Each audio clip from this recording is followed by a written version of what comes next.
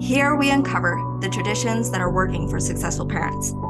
For the parents who are ready to do things differently but aren't sure how, go to wandahoward.com and download my free blueprint.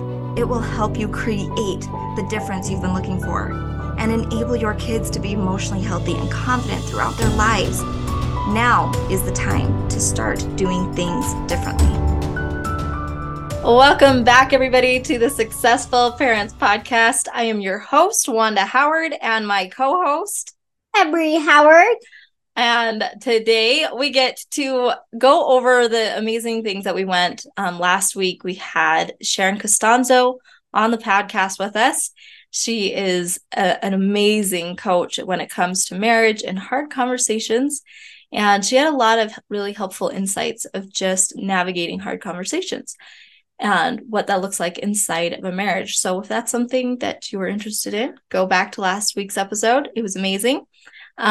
Today, what we're going to be talking about is this idea of what some of the triggers inside of hard conversations, or how to know if a conversation is going negatively with your child.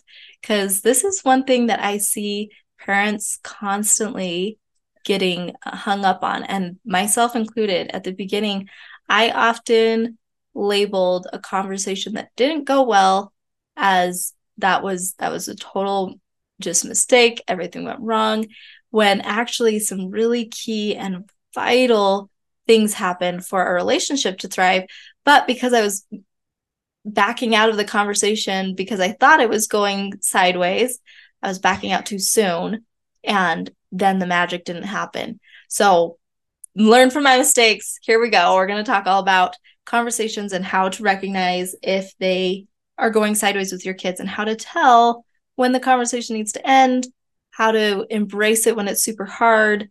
And yeah, we'll go from there. So Emery, first off, is there anything that comes to mind right away when I mention hard conversations?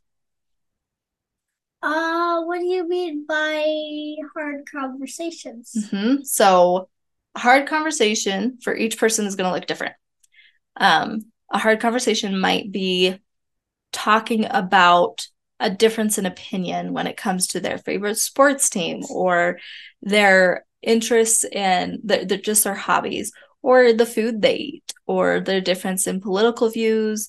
Their differences can be hard when we have a very strong and opinionated way of saying something, and someone we love might see it differently, or we hope that other people don't see it differently, because we want to share in that celebration or that personal interest with someone. Another thing that can be hard is when someone we love is acting in a way that is something that we either view as inappropriate or that we view as disrespectful, that we see and we feel like it was just not okay as far as our emotions and our feelings were concerned.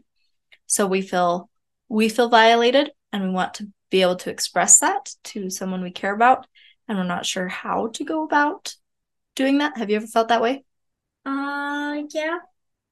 So those are two: when we have a difference of opinion, when we feel violated.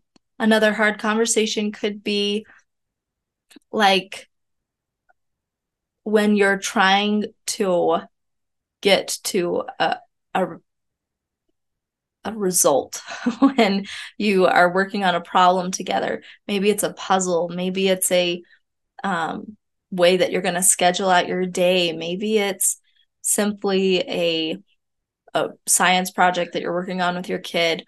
There's so many different projects that we have that we need to be able to work together and come to a solution.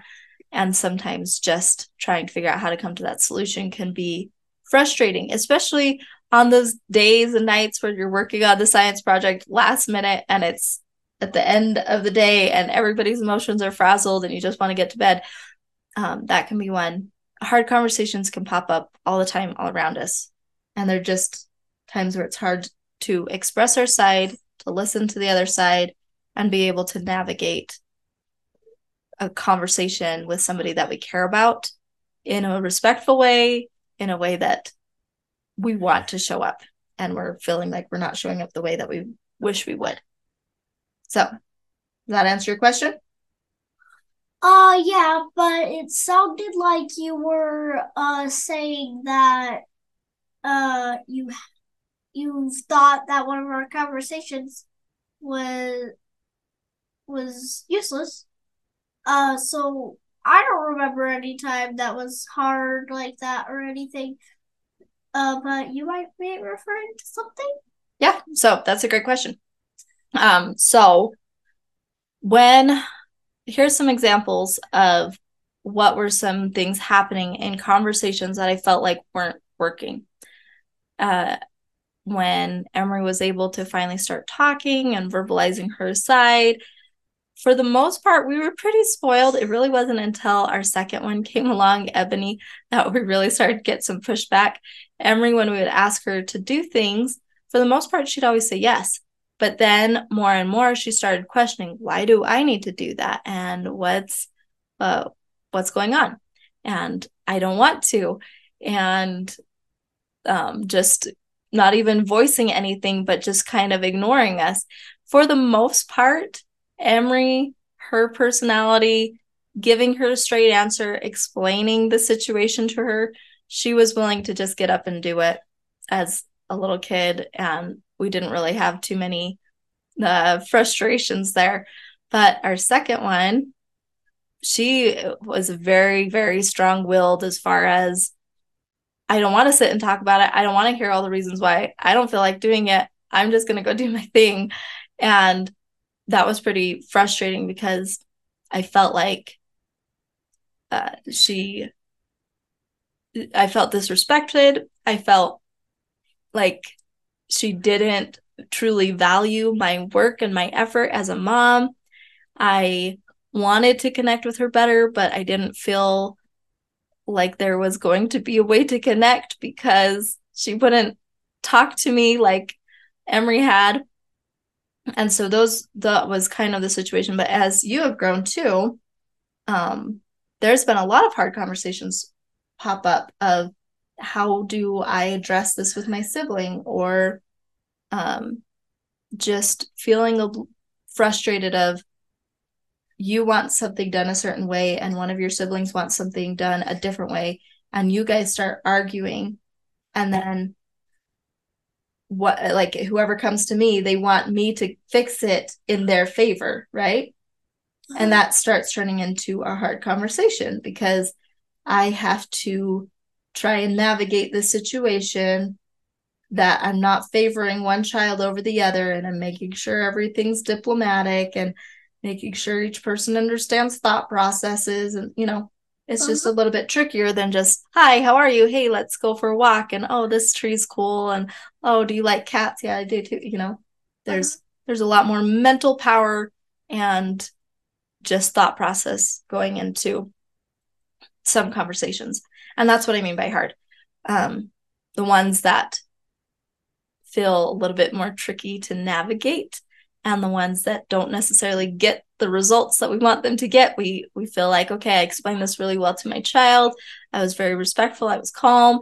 And still, the next thing we know, they are not obeying, or they are not doing the thing that we hoped they would do, or they're still frustrated, and our patience is gone, and we no longer want to sit there and explain it all over again. Okay? Okay.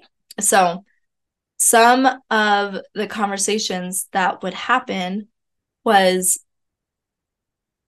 especially between my husband and I, was around parenting. Like, how do we parent our kids? How do we raise them? How do we discipline them? And our different views on when should we teach them about sex, and when should we teach them about their bodies, and what should we do when this kind of a situation happens, and just how much information do we get them at what ages, and all of the parenting questions, right? And some of the things that I've learned as far as if a conversation has gone sour or not is some amazing things as far as it applies to every person. that's what I'm trying to say, is these things are amazing because it's not dependent on this type of personality or this kind of dialect. This is just a human trait that we all inherently carry. And if we can learn to pay attention to it, then every conversation we go into, every hard one that makes us feel frustrated, we can start to really make a difference, really get to some solutions, and really find a connection and build our relationship stronger. So here's the first one. The first one to be able to recognize if the conversation is going sour is if the other person is showing that they don't want the conversation. If they don't want to, like, they're not willing to talk with you about it. And this kind of seems like an obvious one, but here's what I mean. If you are trying to correct your child or help them out in some kind of a learning process, but they are just stonewalling you, they are not wanting to express anything, they're not willing to take in any kind of information, then that is a conversation that has gone sour. And what I mean by that is you don't have to beat yourself up. You don't have to beat your kid up for not wanting to listen. There's plenty of times as people that we just don't feel like listening, or we're just not up to it emotionally. And it's perfectly okay to just tell your child that they can go into a safe place on their own, into a timeout, for them to be able to start thinking through processes and start navigating something, or even giving them a project to do. Some of my kids their cognitive abilities start kicking in a lot faster if they are able to go into their room and start coloring, or if they're able to go outside and just walk around. And that's one thing that is super helpful for me that I have learned is when one of my kids has their arm folded and is just being stubborn and has their head turned away from me and is not making eye contact and not really listening, this isn't a sign of disrespect. This is simply a sign of their overload, and that this conversation right now at this point is not being beneficial to either of you. So the good news is, as a parent, you don't have to waste your time and energy trying to get it to be. And the good news for them as a kid is they get to feel validated and understood in a small way as a child of, it's okay that you're overwhelmed. Go do your thing. Here's what I want you to do. In 10 minutes, we'll reconvene and we'll try this again, or in an hour, or whatever works for you guys. So that's one thing, is noticing that no eye contact and no verbal communication and anything like that, those are not signs of disrespect. Those are simply signs that the child is tapped out. And now also to remember that those signs in of themselves are not necessarily a sign that the conversation has gone sour. It's only when you can feel their resistance, you can feel that tense, I am not willing to even talk to you right now, that it's not doing any good. Another thing, so my son, he doesn't really make eye contact ever. He doesn't want to really look you in the eyes. His eyes are all over the place when we're talking. He gets very distracted very easily. And he's usually not the one to be like fold his arm and be stubborn about not talking, but he very willingly lets his mind wander when I'm trying to talk to him. And just being able to recognize that that is okay if he is all over the place, that it's okay for me not to have to get this point across. That if he's already in a place where his mind's onto something else, he's probably emotionally okay. It'll come up another time. We can try again. And that I don't have to try and create a hard conversation. It's okay for that to come and go. And it's okay to recognize, look, his mind is so busy somewhere else that I don't need to go into this. Now, there are those times where I need him to understand something. There's a time crunch, there's something happening, and it is also okay to make sure that like they at least get the information. But that doesn't mean that they have to look you in the eyes. Before, I remember feeling like, okay, you have to look me in the eyes. You have to show me that you're connecting. But what a great tool that I love utilizing with him is when I am trying to get something across and I don't feel like he's listening, I will just ask him, did you hear what I said? And if he says yes, and I'm like, okay, tell it back to me. And if he heard what I said, he'll say it right back. And he didn't make eye contact. He didn't look like he was listening at all. And he'll repeat it right away. But other times he'll be like, no, actually, I don't know what you said. Can you tell me again? And I'll tell him again. And here's a side note too. This was something that was super important to me when I first became a mom, was this idea that my children listen first time. And this came from a long line in my own family of just this kind of pride behind this idea of you tell your kids what to do and they respect you. If they respect you, they listen right away and they do what you ask. Now, with my family, it kind of got tied into a religious side of things as well, where if like it's better to respect your parents, and you're supposed to honor your parents, and God wants us to do that. So if your parents are saying it's best to be like first time obeyers, then that means that that's like the way that God wants you to be as well. That was kind of the idea growing up, was that this is what God expected. Now, I wanted to throw this in there for those of you who deeply want to model after a Christ-like manner and want to be able to influence Christ-like attributes, is over and over and over again, I have experienced the mercy and the patience of God in my life, where he has told me something and prompted me to do something, and I have not done it the first time, and I have not gone put any effort into it.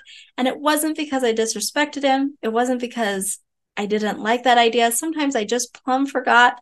Other times it was because I was nervous. Other times it was because I wasn't sure if I understood it right. And every single occasion on all of them, whenever I would go back and ask again, he was willing to give me the same answer. He was willing to tell me again. And it's not about this egotistical idea that, no, I told you once and you didn't listen, so you are now a failure, or this punishment kind of feeling. It's always very much our Heavenly Father is perfectly willing to tell us again. And there's so many scriptures about this, of how much God doesn't care if he's told us 1,000 times. He's willing to tell us 1,001 more. So that's one thing that was super helpful for me to realize, that it is okay if your kid doesn't hear you right away. It could be frustrating. Definitely it's frustrating at times when you're ready to get on to the next thing, but it doesn't mean that you're a bad parent, and it doesn't mean your child's bad. It's just as part of life as humans that sometimes we don't listen first time. So there's my little tangent on that. What's egotistical? Basically think your ideas and your ways is so superior that you should that everybody should do it your way, like exactly how you want it to be done. Yeah, that makes sense. And okay, so the next thing that this is the most common thing that I see people think, that is a conversation has gone sour and isn't going the way that they want. And that's when you're having a conversation with your child and they are yelling or throwing a tantrum or telling you that you don't love me anymore, or that this isn't fair, like all of those hard things that kids might say, of just their anger their sadness, their very vocal frustration towards you. These are hard as a parent. But one of the most exciting and helpful things as a mom that I've come to realize is these conversations does not mean I have failed and does not have anything to do with me for the most part.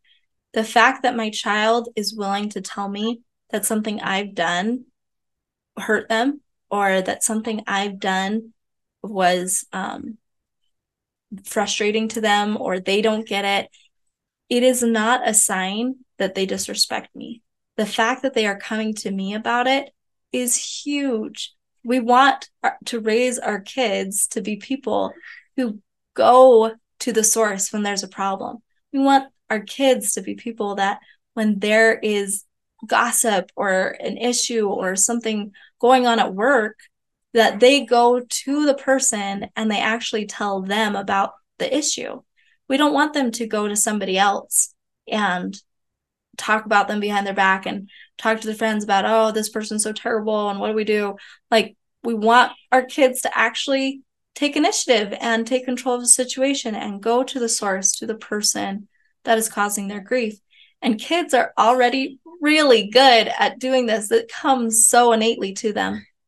And we oftentimes, because we think that their blunt questions or their pointed frustration towards us is a sign that they're not grateful, they don't get it, they're being disrespectful.